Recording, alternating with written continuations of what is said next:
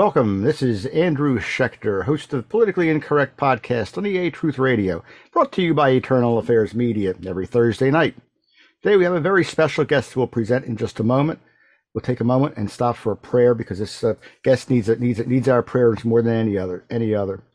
Heavenly Father, we pray in your glorious name for the daughter of our guest, who is suffering immensely, who has been mistreated and been misguided by her supposed doctors and hospitals. We pray that you see her to freedom once again, and to health, and pray for her family, her mother, her father, and all of her relatives and friends and family, that they can get back to normalcy with your help. We pray that you assist them in your glorious name, O Lord. Amen.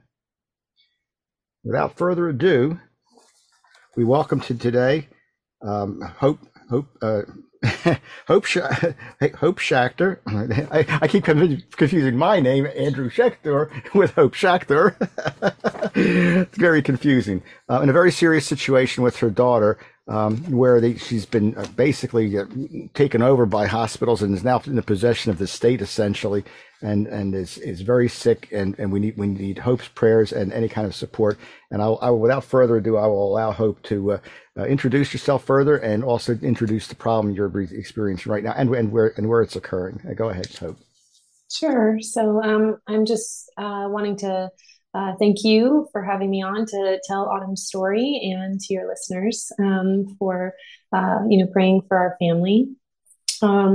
So about a month ago, my son wound up with like a stomach bug, and you'll see that this sort of trajectory from stomach bug to ventilation and all of the issues in between just gets more and more extreme. But his stomach bug only lasted for about 3 days, and he was in great spirits. He was fine, his normal self, other than the diarrhea. And so when that cleared up, a few days later, my daughter had complained of how she pointed to her stomach and said that it hurts right here, but I can't go potty. And so we're actually fire victims in California, and she has a pretty sensitive constitution. And so it's not totally abnormal for her to maybe have constipation here and there. And so I thought, well, this is either the tummy bug or, kind of some of that lingering. And so we'll just keep an eye on it. And the next day, she says the same thing, only this time she throws up. Now, she doesn't continue throwing up, but she does start to have diarrhea, and it occurs every 20 minutes to the T. Like, it's like a countdown. I know exactly when it's coming next. And that lasts for 3 days until we go to urgent care. And they hear about my son and they send us home. So 2 more days go by, and it's still every 20 minutes around the clock. No one has been sleeping. And we go back to urgent care, and they say that it might be intussusception, which is a small, like, intestinal or colon prolapse. And when you look up the symptoms, it says diarrhea every 20 minutes. It also describes jelly stool, which at that point, my daughter wasn't eating very much. She was taking in lots of fluids, but wasn't eating a whole lot. And so there wasn't much left in her. It was almost like dry heaving, but the other direction. And so the description of jelly stools seemed potentially accurate too. So they told us at urgent care they can't diagnose it with pediatric ultrasound or CT. They don't do that there. And that we would need to go to the emergency room for the treatment anyway, which is usually an enema. So it's easily resolved. So we went to the emergency room, and they ruled out intussusception and told us that she had pediatric E. coli. And a pediatric E. coli infection has to be treated somewhere like a children's hospital, but they don't treat it there. And based on her numbers that they were consulting, her lab numbers, they were consulting with Lucile Packard, and it was recommended that they give her something called Lasix, which is a diuretic. And the thought I would later go on to learn about in this, what they would call like a syndrome, where it impacts the kidneys, is that the E. coli breaks down and it releases a toxic byproduct that can upset the kidneys. And so they give these diuretics to try to flush the kidneys very quickly and very aggressively.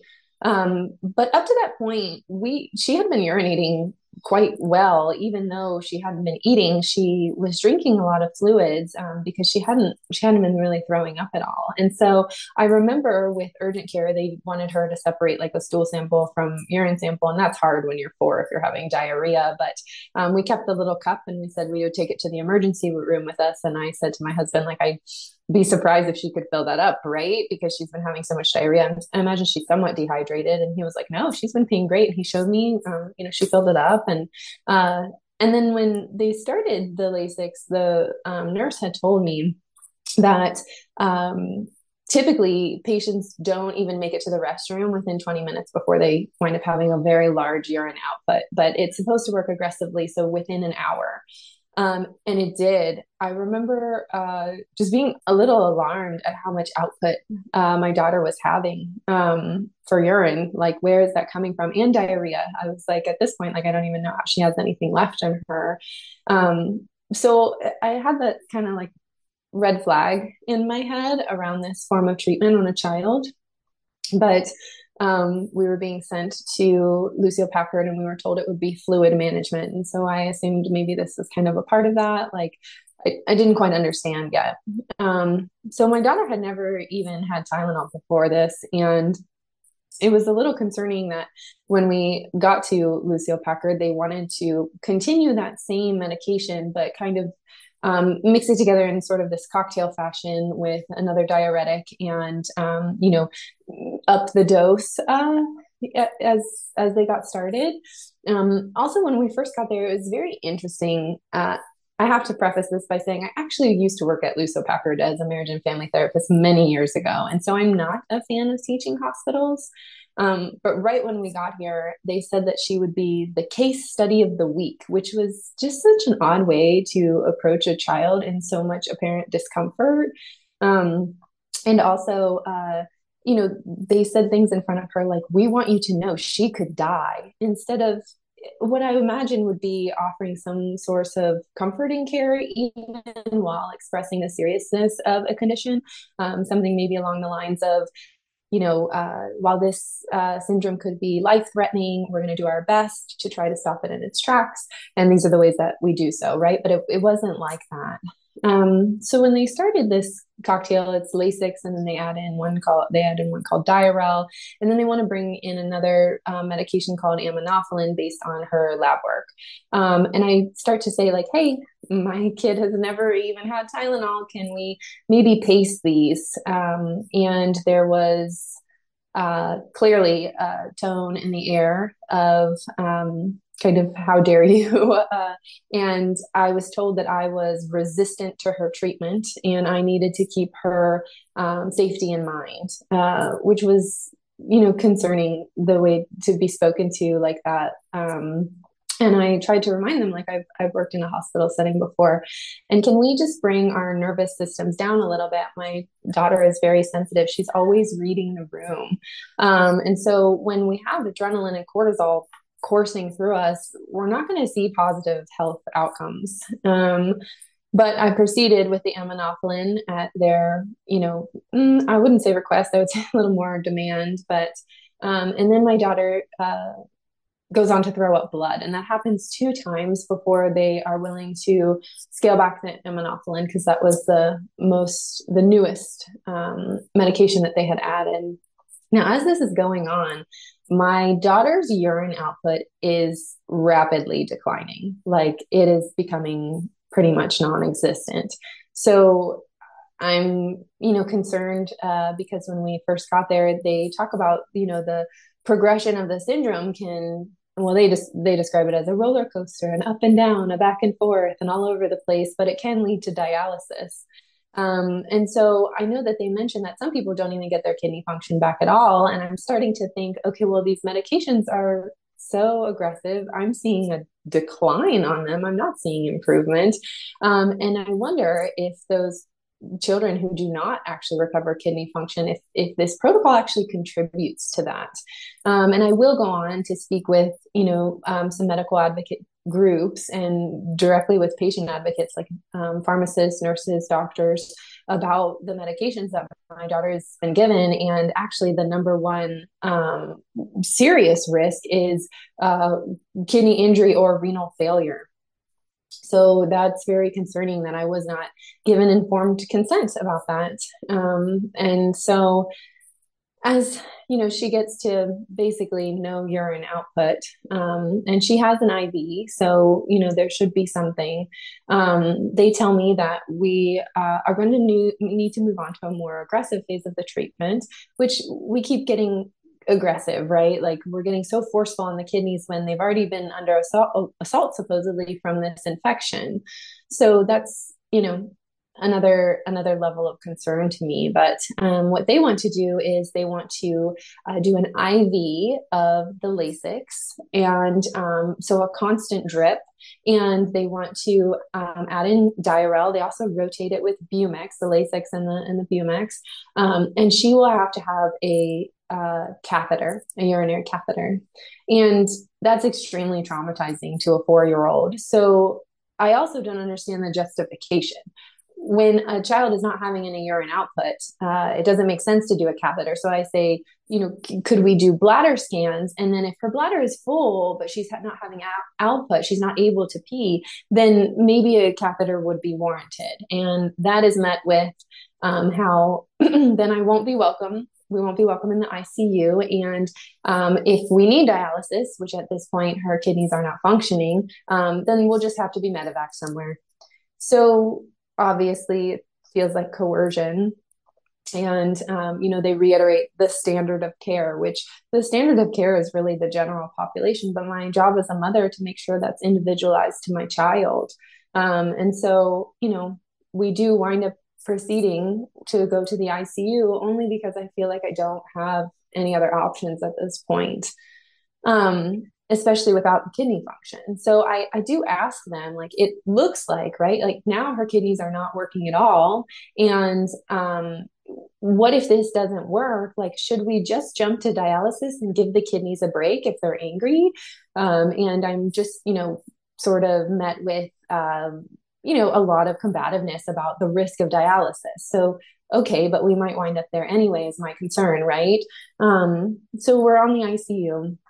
And when we first had gotten to the hospital, they mentioned, you know, moving towards dialysis, you're also looking at the potential for a transfusion. And so as we're beginning this Lasix strip and we're not seeing any changes, you know, they rotate the Bumex and add the Diarel. You know, our daughter is clearly not improving. And, you know, the numbers are getting concerning and we're looking at dialysis. And we've been asking about my husband using his blood for my daughter. Since we arrived, we expressed that that was what we wanted. And we were met with how, oh, it takes 5 to 7 days. It's a long turnaround then, but we will have them call you today. And they're telling us that morning and night. So by the time we get to something like day 3, you know, they're talking about dialysis and transfusion and her numbers, and she is hemolyzing. And we're upset. We're upset that, you know, they're sort of pushing the blood bank blood, which we don't understand why, because you know, when you're getting blood from an anonymous donor at a blood bank through the hospital, you actually waive all liability from the hospital and you assume all risk. So that includes things like HIV or any number of transmittable diseases, but also, and I don't know, I haven't donated blood in a while, but I don't know if these people smoke. I don't know if they're drinkers. I don't know what their immune system or their lifestyle is like. And they're going to be sharing their body fluids with my daughter. So why wouldn't the hospital want us to have the least risky blood for a transfusion? It was just very confusing to me. So, you know, we get on the track of dialysis. This, you know, Lasix drip has not worked, and they actually removed the catheter, saying it's a risk for infection, which was part of my concern. And they tell us that she's going to have a port put in her neck because for short-term dialysis, they usually do your neck, and then for longer term, they do a tunnel line in your chest, similar to like people who receive chemotherapy. And so I told the attending that I'm, concerned. This is a teaching hospital. I don't want a resident or a student working on my daughter. And I'm told that a fellow would have to do it. A fellow would be performing it, but that the attending would be right next to them the whole time. So I have a newborn and a toddler, and my husband waits outside the room. And when I go to switch out with him, uh, the fellow is finishing up on my daughter, and the attending is in the hallway at the nurse's station. And my husband shares with me that they actually made the line too long. They had to unsuture it, shorten it, and resuture it. And so obviously I'm upset because the attending isn't even there, but I just want to get her better, and I'm trying to focus on the dialysis, right? And so around this time, they start telling us that she has to have a transfusion, and they give us parameters that she would have to meet in order to avoid it.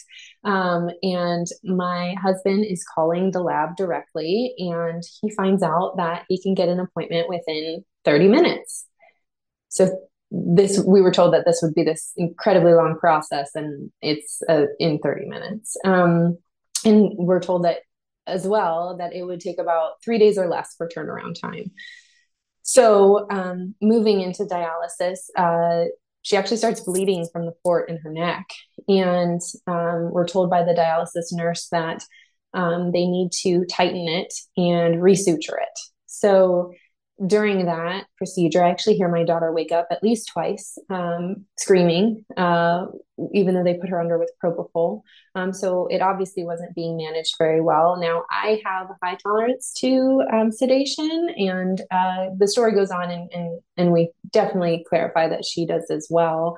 But it was concerning to hear your daughter screaming for something so traumatizing that you had hoped that she would be asleep for. So she's continuing to have bleeding from the site in her neck, and we're, worried about her having to have a transfusion. And the next day they tell us that they are going to have to pursue a court order if she doesn't get a transfusion that day. So it's been 24 hours, maybe a little longer. And my husband calls the lab saying, it's life or death. And how soon can you get us my blood? And they said, we can get it to you tonight by 6 p.m. So it was a little over 24 hours, not the forever long, wait that we had been told by the medical team that it would have had to be. But also, why is my husband the one making this happen? Why wouldn't the medical team call the lab and say that it's an emergency, it's life or death, or any of that? Like, why? Why does it matter to them whose blood she gets? And wouldn't they want the less risk for her? So it's absurd to me. And they take me aside and they're saying things again about the standard of care and that we're outside of the norm. And what are we going to do if we need another transfusion? And I'm saying, like, well, we would have people that we know and love donate. We also wound up using the organization's Blessed by His Blood and Pure Blood Registry, where you can talk with your donor, where you can not necessarily interview them, but you can develop some sort of comfort level with the people that will be donating blood to your child or your loved one. And so proceeding with dialysis, we finally get his blood, and there's an issue with the dialysis machine, the filter breaks, and she winds up not being able to get all of the blood that was his. And so again, I'm upset. Like, it's hard to feel like we're in good hands. There's a lot of medical mismanagement that's happening, and there's just a ton of combativeness. Because I had gotten to the point when they were threatening court order that, do we go with the court order and then it buys us time until dad's blood gets here? I mean, that's how serious I took my daughter's health, and so going on with dialysis, we're continuing to have bleeding from the port in between dialysis treatments, during dialysis treatments, and my daughter is becoming traumatized. She will not move. She stays in like this position with her arms up by her head and her head tilted to one side. And I know that I've always called her my camel. So even if she had to pee, that's what we're waiting on, is the kidneys to start again, I knew that she wouldn't, and like that. I've always had to prompt her. She potty trained very early, and she's one of those kiddos that I always have to say, okay, go sit down and go potty. And so there's that. And then with the dressing changes,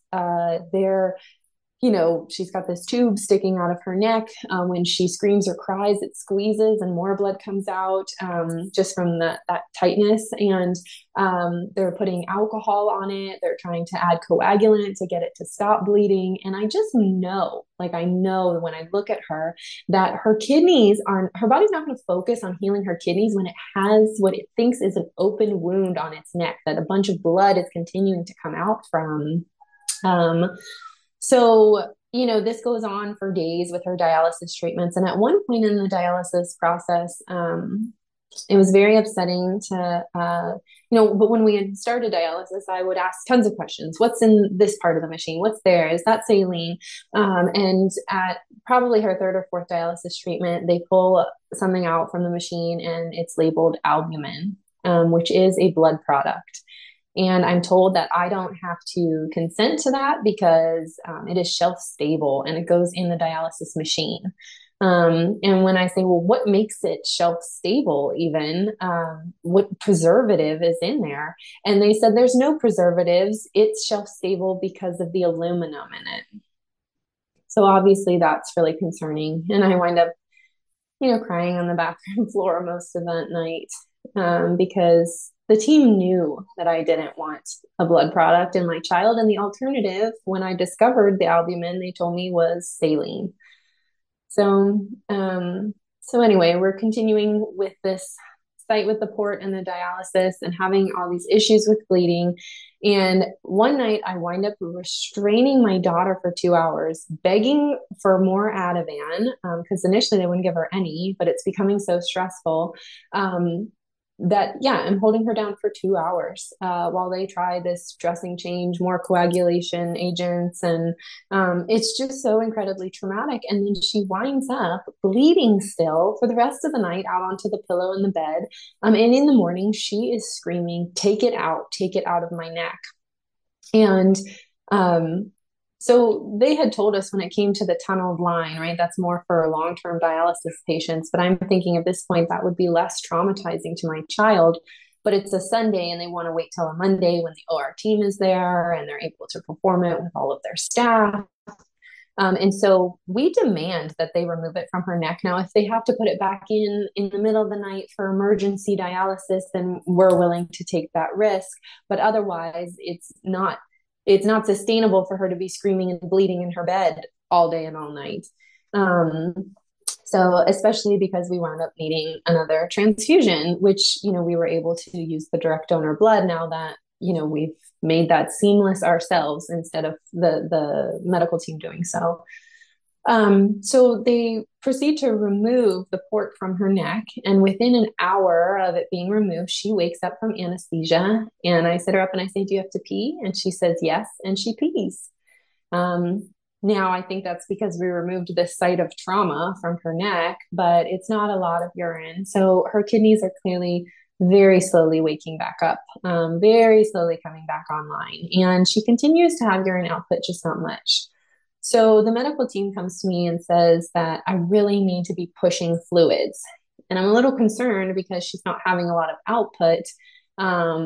So I think maybe they're trying to wake up her kidneys more or something. But she doesn't want anything to drink. So I'm really having to be forceful in getting her to drink as much water as they're recommending. But I noticed that her blood pressure is starting to go up and she starts to get really puffy. So the next morning I say, she doesn't want the water. I noticed her blood pressure had gone up when I was pushing it, which at that point it had started to go down a bit. And she's continuing to gain a lot of weight. And they say to me, oh, actually, that was a charting error. You should not be pushing fluids with her. You should only give her as much water as she's requesting, which is probably very little, right? So now she's getting really puffy and she gets to a point where, we haven't done the tunnel line. They don't seem to be super concerned about her numbers, but she's clearly retaining a lot of water. And so what they want to do, as soon as she had started urinating, was put her back on the same protocol as when we got there. And I didn't want to do that. I had asked for time, but it's like they put me in a position where I might have to. And so I wound up speaking with a medical advocacy group, some of their patient advocates, to get some advice on the options for medication if we did do a diuretic. And I was told about one that was not brought up to me by my daughter's medical team, called hydrochlorothiazide, which, instead of acting forcefully and quickly, like these other diuretics that act within an hour, hydrochlorothiazide usually has a response of 4 to 6 hours. And so I felt that it was a gentler option potentially. And so we decided to, probably move forward with that. If she continues without having substantially more output. And around that time, they also discuss how her potassium levels are getting a bit high, and they want to do the Lasix, which to me is like, that's not a treatment for high potassium.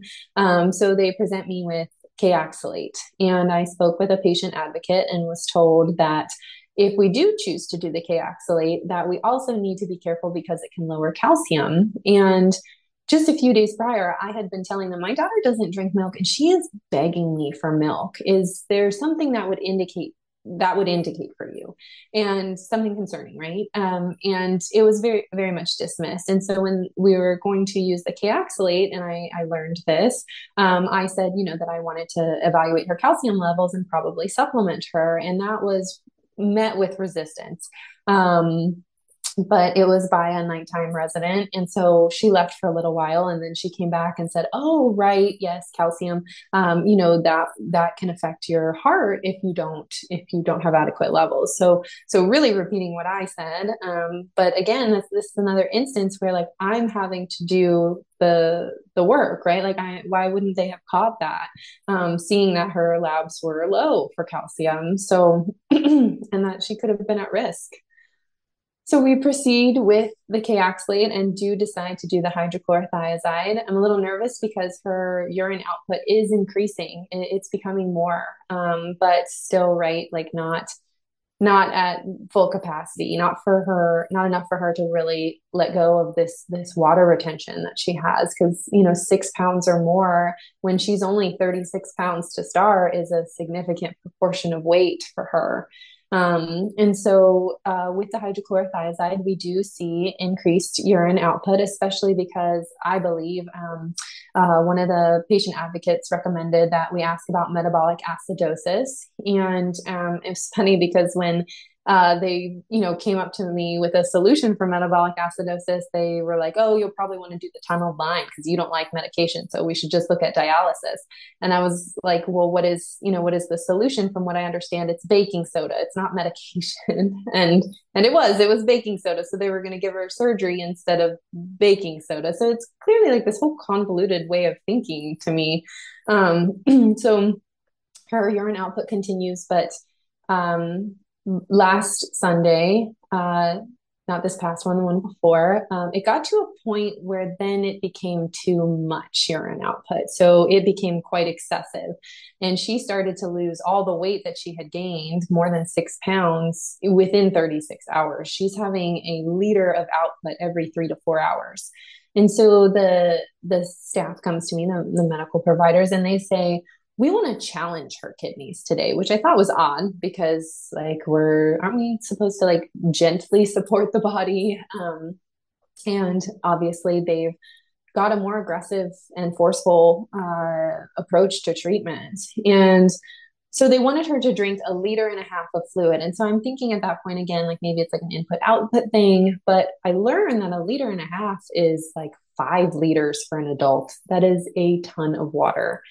And by that night, she starts throwing up the water. So she's losing rapid amounts of water. She's throwing up water, but she has actually gotten to the point now where she is begging me for water because she says she's so thirsty. So speaking to a patient advocate, it's recommended that maybe I ask about the the possibility of an IV, just a small amount of water to let her body know that it's not dehydrated, because she's losing so much, and then her body was not ready to process the input of fluid at the same time, that perhaps her body does think she's dehydrated. And additionally, I asked too, because they had lowered the sodium bicarbonate from 4 times a day to 2 times a day, if that could be causing this clear like upset of her system, right? That her system is overwhelmed.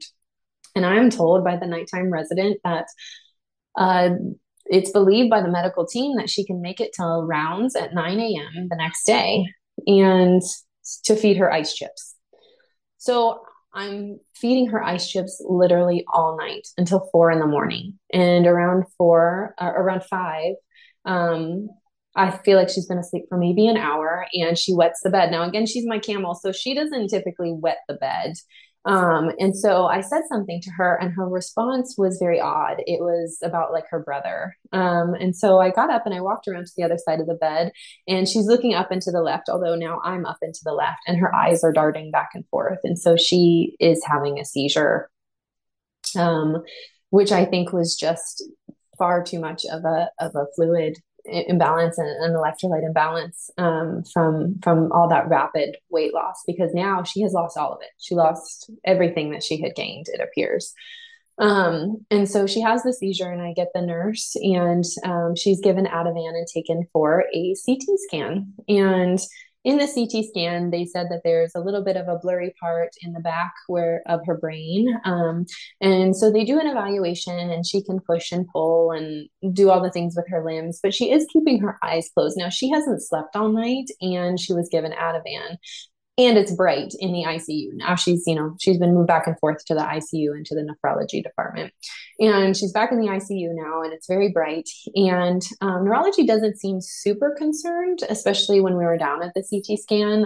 They didn't seem alarmed enough to require an MRI, but the ICU doctor comes in and says that she is concerned about a hypertensive stroke. Now, she had high blood pressure throughout the week prior, but the hydrochlorothiazide actually lowers your blood pressure. And so when they had recommended another blood pressure medication, we had declined when we would see her blood pressure go down with the thiazide.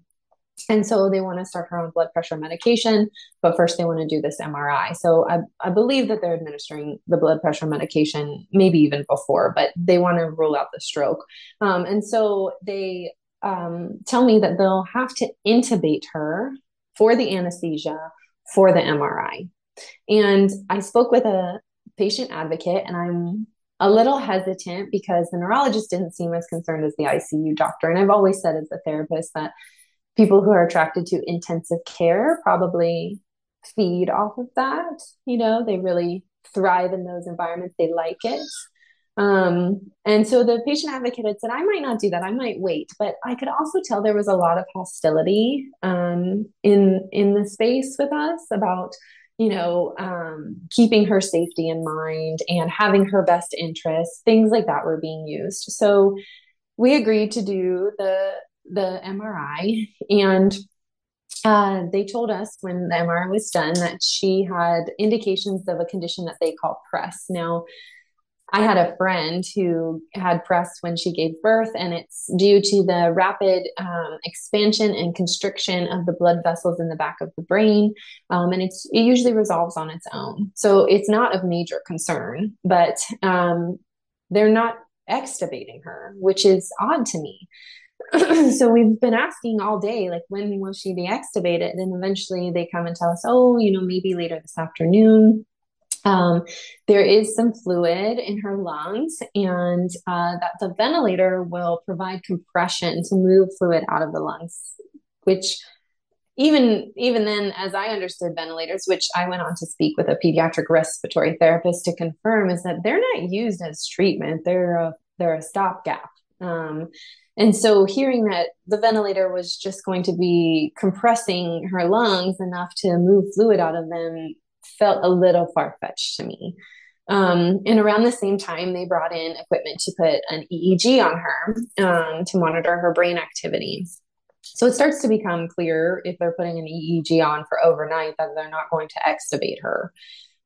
Um, so by the late evening, when the doctor is about to leave, the fellow and the attending, I said, I'm not seeing the needle move at all on this, and I want to know where this is headed. Where is this going? And I'm told that they're not surprised, even with healthy lungs like she has, that, she's at the place she's at right now and that she's good for the night. And that eventually this might be a conversation about diuretics, but that would be an evolving conversation. And again, she is good for the night. And so it's very much, dismissed. And I say, okay, well, I want to be notified. And I say this to the nurse as well, excuse me, of any new medications that she's given. And this is around the time, where she's being sedated, but she's not easily sedated. So she's getting, PRNs and boluses, and she's got, Precedex and Propofol, and they're, the PRNs are fentanyl and Ativan, and it's constant. And she's agitated. She's not sleepy and restful, and she's grabbing at the tubes. She's crying. And it's very hard to see as a mother. And so I do get woken up at night for diaper changes, which, they have her in diapers because she's not able to move. And they let me know that they're going to administer Ativan after one diaper change. They let me know that she's going to get fentanyl after another diaper change. They bring me Tylenol for her for pain, which I declined because she had just had fentanyl. And then I wake up for a diaper change around 4. And I said, wow, her heart rate is really high. And the nurse said, yes, I also just had to give her blood pressure medication. And I said, well, what changed? And he said, well, we gave her the Lasix about an hour ago. So the Lasix is the drug that we, had been working so hard to avoid. The hydrochlorothiazide, if they had looked at her chart, was the option that we had worked with for 10 days or 2 weeks at that point, with the nephrology team as an alternative to Lasix, because when we got there, that was when I saw her urine output rapidly declining. So I'm very upset. I'm, telling the nurse that, you were instructed to wake me. Why wouldn't you? We've been avoiding this medication. And I'm telling the night doctor, why would you not? I was told this was going to be an evolving conversation. Why would you not come to the parent and say, hey, some things have changed. These are our options right now, and explore the options that you want to, utilize diuretics. And then why wouldn't you obtain consent from the parent before you administer a medication?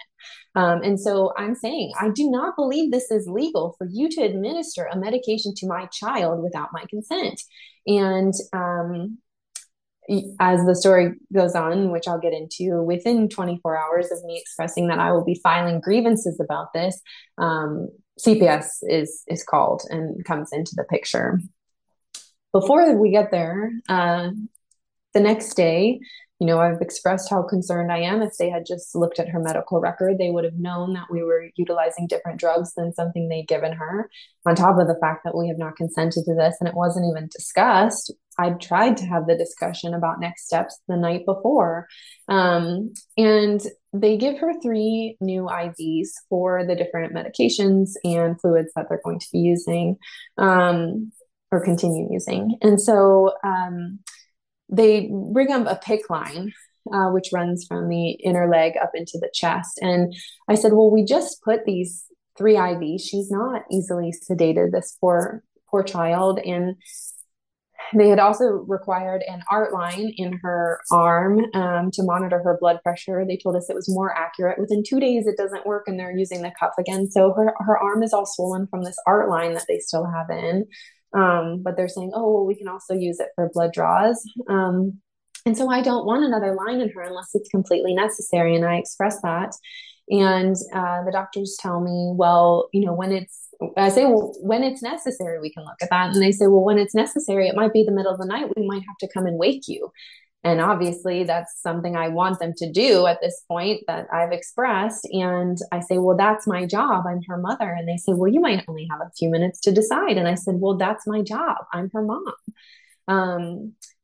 that same day, they also have the neurologist come to speak with me about an anti-seizure medication. And at the end of the conversation, she said it does potentially impact the kidneys. So that's something for you to consider.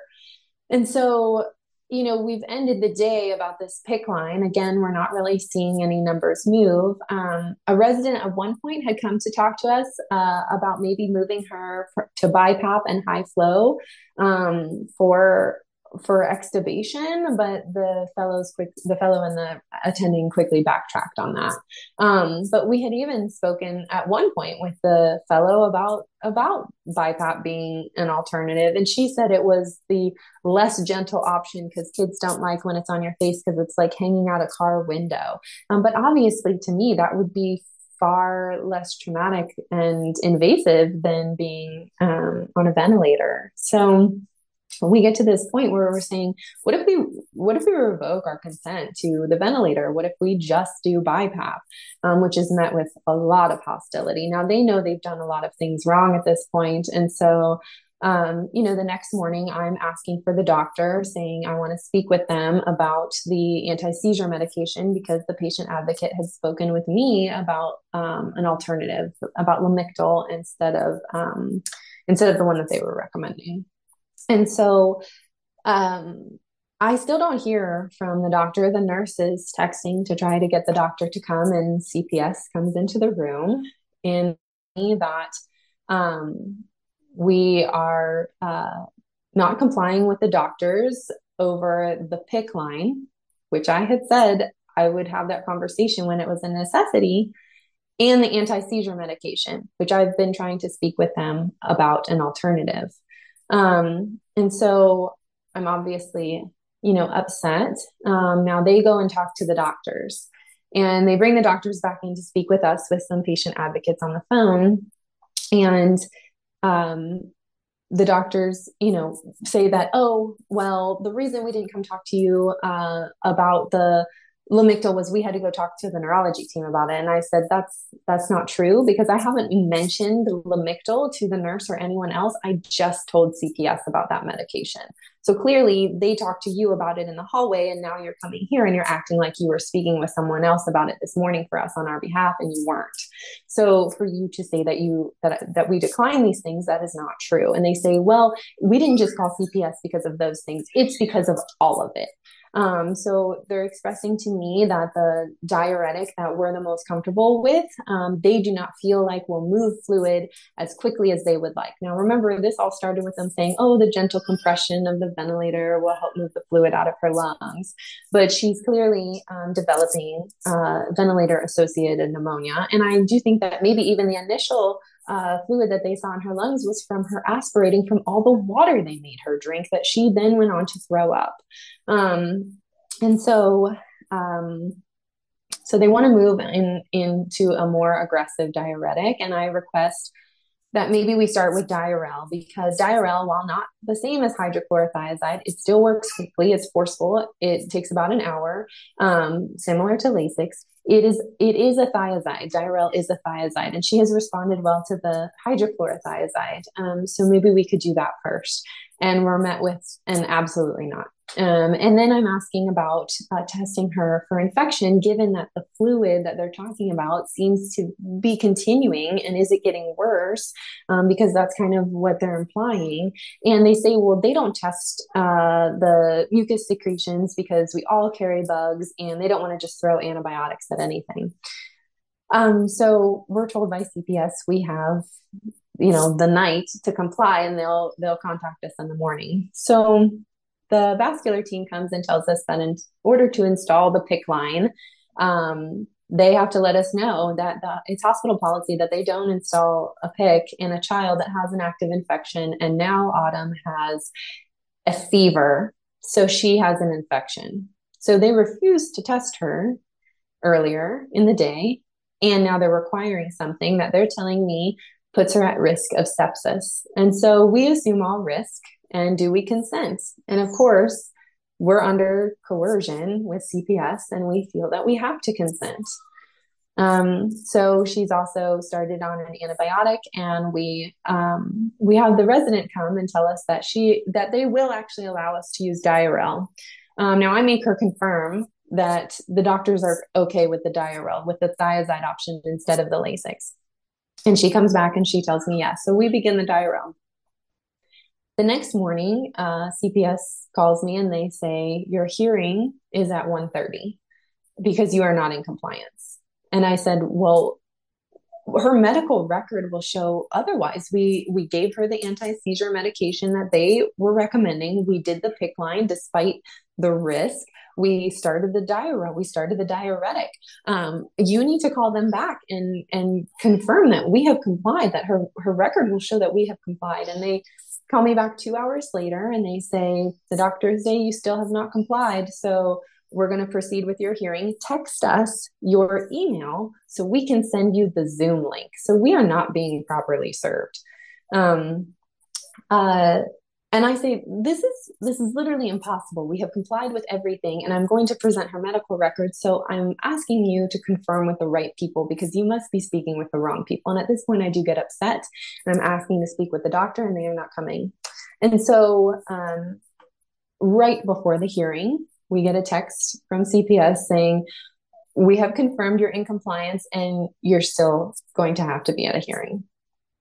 So we have frantically contacted lawyers, and evidently in California, for CPS's involvement, your lawyer has to have taken a course in dependence court.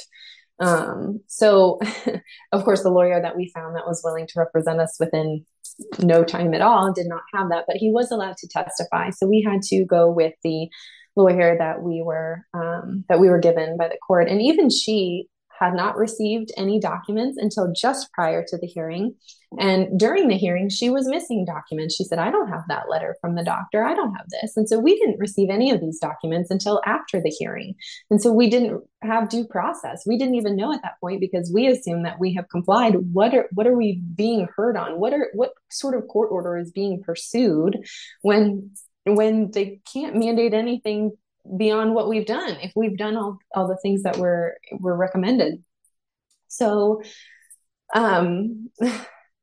sorry, it's really hard to look back at. So in the hearing, there were a lot of attempts to attack our character. And it is mind-blowing to me that, again, my daughter is not easily sedated. She is at this point, we have moved from propofol, because you can only be on that for a short time, to fentanyl, where she develops severe agitation and delirium. So her eyes are rolling in different directions. She's pointing and jerking. They moved her then to morphine, and she's having thrashing from the itchiness. She's thrashing around and moving her head, so that's not safe with the tubes. And so she has restraints on. She's crying. And they're attempting to also remove her mother and her father. Like, it is mind blowing to me that they could see her in that state and pursue that. So in the hearing, we hear things about how so when my daughter has sensitive skin, and we asked to use these like organic baby wipes on her, but they're cold. And so in the middle of the night when they're changing her diaper, I would say to the nurse, could you since it's a disposable diaper and it's absorbent, like, could you just wipe her every other diaper change? Because otherwise, if she is sedated at all, if she's in a comfortable place, as soon as something cold touches her, she moves into a state of distress again. And it is not worth it to me to see her like that. And so in the hearing, we were described as requesting to leave her soiled after diaper changes.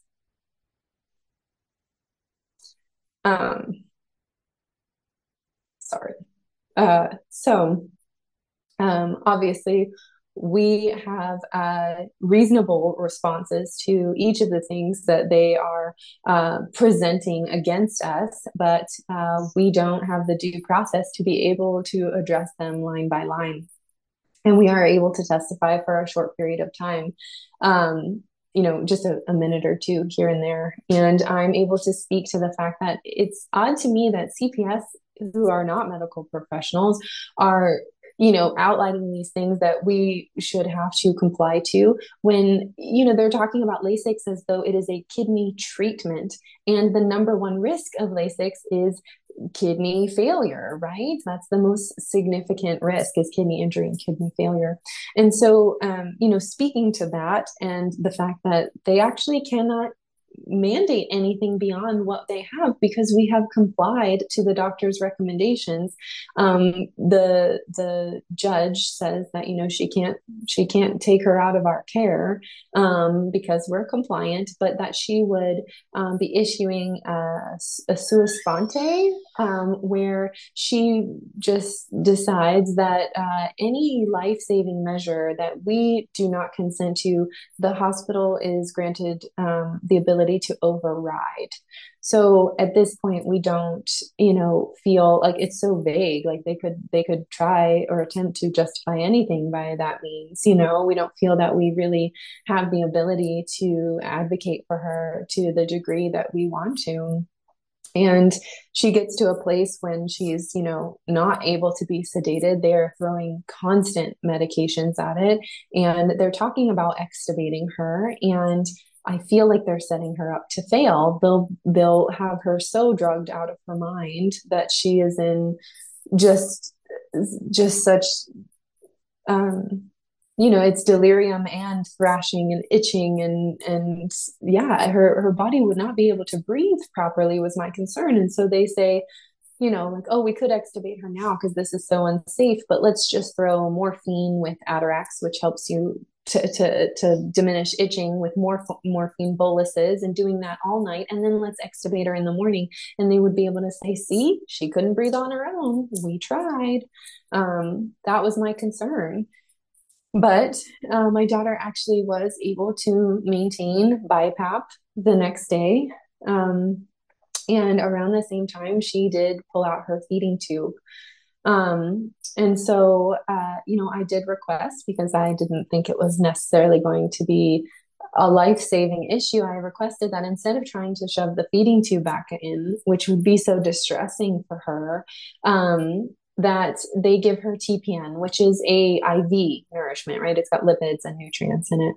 And they pushed back a little bit, but I said, this is going to get more compliance from her with the mask, right? Not doing something forceful on her again, giving her a little bit to get used to the BiPAP. And so by that evening, I was concerned because she still hadn't gotten the TPN, and they came to me and I said, where's the nourishment that my daughter needs? And they said, well, we're not going to give her anything until tomorrow when she gets her feeding tube back in. So again, it's like almost like building a case to make it look as though I was denying my daughter food. So she, we're told that she'll probably need to be on BiPAP for at least a week. And then, we're getting to this place where they're talking about, continuing the anti-seizure medications. And now, they're discussing, chronic kidney disease, because her kidneys have not, come back fully online. But they got to a place when she was, on the ventilator where they were administering Bumex, which is the equivalent of Lasix, and they were doing it as a constant drip. So we don't really have a real read of what state her kidneys are even in without them being forced to do a lot of excretion, and when I learned about Lasix from the start with the patient advocacy groups was that it creates an electrolyte exchange in the tubules of the kidneys that basically tells the kidneys you're doing it wrong. And so, that electrolyte exchange is inflammatory to the tubules by getting rid of the mucus, the protective mucus that lines it. And so, we're in a place where we just feel like now they're talking medication management for the kidneys, and we don't actually feel like we're in good hands. We don't. We feel like kind of like when we arrived, they said she'll be a case study. And that is how they have treated her at every step of the way. So that's where we find ourselves now, is that we're, facing, with the sua sponte with the court, they mentioned that they would set another hearing if we didn't comply, that we would have to present ourselves, and that the judge said, I hope I don't see you again. But but how long do we continue on this path of her being someone's guinea pig? Because it's very evident that with this syndrome, they call it HUS, that with this syndrome, they don't really know how it works. They don't treat the underlying issue of why are the kidneys responding this way to an E. coli infection? What is that? Instead, they just want to force more urine output. They don't know why my daughter's system responded like this when my son didn't. So that's where we are. So I really appreciate it. That's a very very sad story. But I have some questions that I'm sure my listeners are Yes. gonna want to. Just out of curiosity, I didn't get an age. What's her, if you don't mind, what age is this poor dear? She's 4. 4 years old. 4 years. That's such a shame. How now E. coli is usually contracted through food or contact with someone that had E. coli. Any idea how that's was contracted by a child? Everyone asked, like the county called us and whatnot, and the only thing I can think was that because E. coli, I mean, it could be peanut butter, right? But we did go to a lake, and there were a lot of geese in the lake that were pooping in the water about 10 days before my son got it. Mm. So I do think my daughter got it from my son. But otherwise, there was no clear indicator because I have 3 children my daughter just turned 4. So 3 children under the age of 4. We don't go out to eat a lot. So when people are just desperately asking if we ate at any restaurants, we didn't.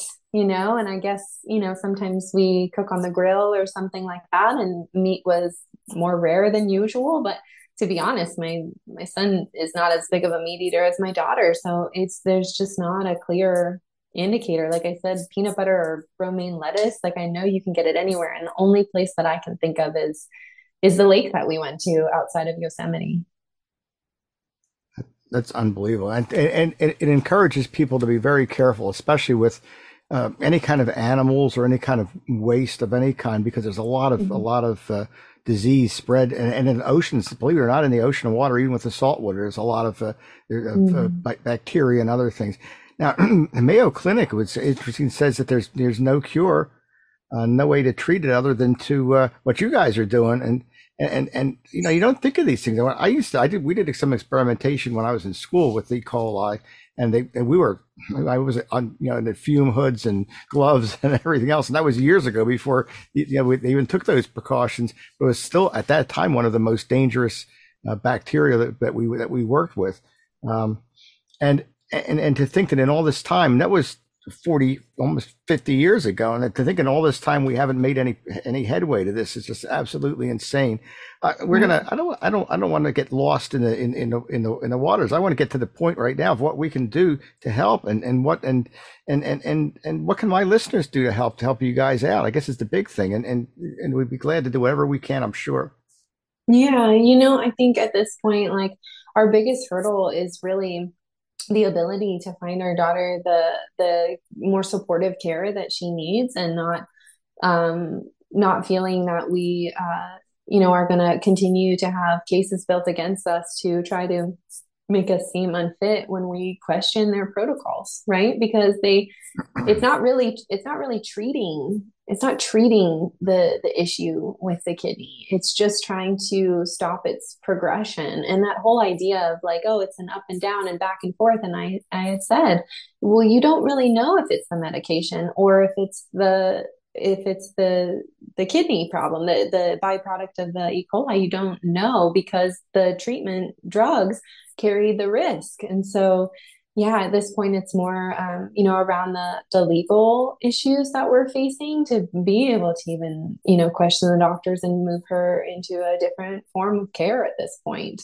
So, finding a lawyer or any like organization that knows how to kind of work with these issues around CPS and yeah, and then any continued medical support for services that maybe, can be supportive to our daughter's kidneys now that we move out of, the issue with the ventilator. But, just through all of this, it's also hard too, being a marriage and family therapist and knowing that, this type of trauma, right? Like the physical therapy and occupational therapy team came through, and they're saying, oh, she's such a good girl. She's so compliant. She always nods her head yes. And I said to them, that's because when you say, okay, I'm going to do XYZ, all right?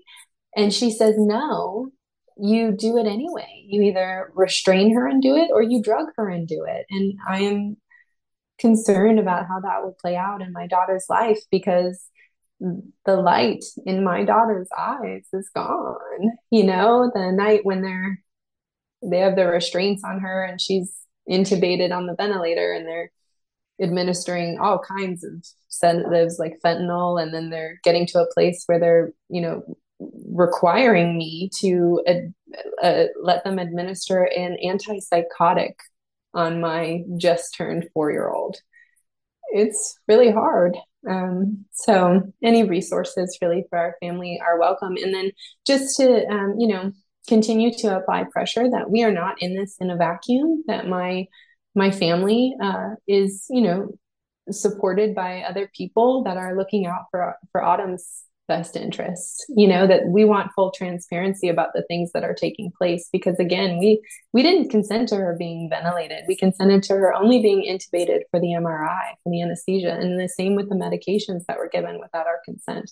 There's mismanagement, and then there's also malpractice.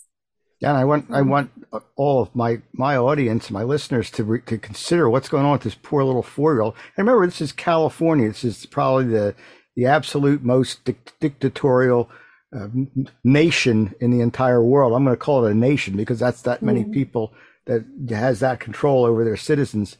I hope you don't mind me calling California a dictatorial nation. I'm not tied to California myself, It's a fact. It really is. But I want you to consider this. Number one, there's three things that just appall me. The fact that you got a little 4-year-old. Remember, this child is on a ventilator taking fentanyl and propofol, and propofol is what killed Michael Jackson. You got fentanyl. It's so illegal that if a cop sees it, practically just looks at it, it's going to kill you. And the ventilators, 90% of people during the COVID issues in 2020 were killed not by the virus but by the ventilators they were put on. Yes. That should have had different treatment. And here's this poor little 4-year-old trying to recover. How do you recover when you've got all this poison and all this dangerous machine connected to you?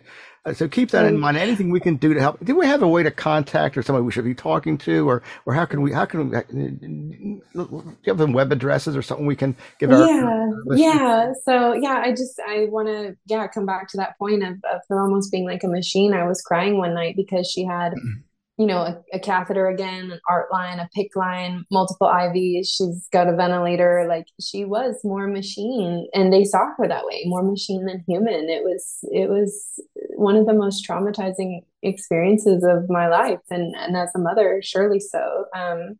In terms of being able to get resources to us, we've been working with Remnant Nursing. You can go to their Contact Us page, and they do have an email. They're just helping to field all of that for us, because we're continuing to have to make medical decisions. We're continuing to have to work with, the legalities with CPS. And then I also have a toddler and a newborn in the hospital room with us. So they've been so kind as to help with that.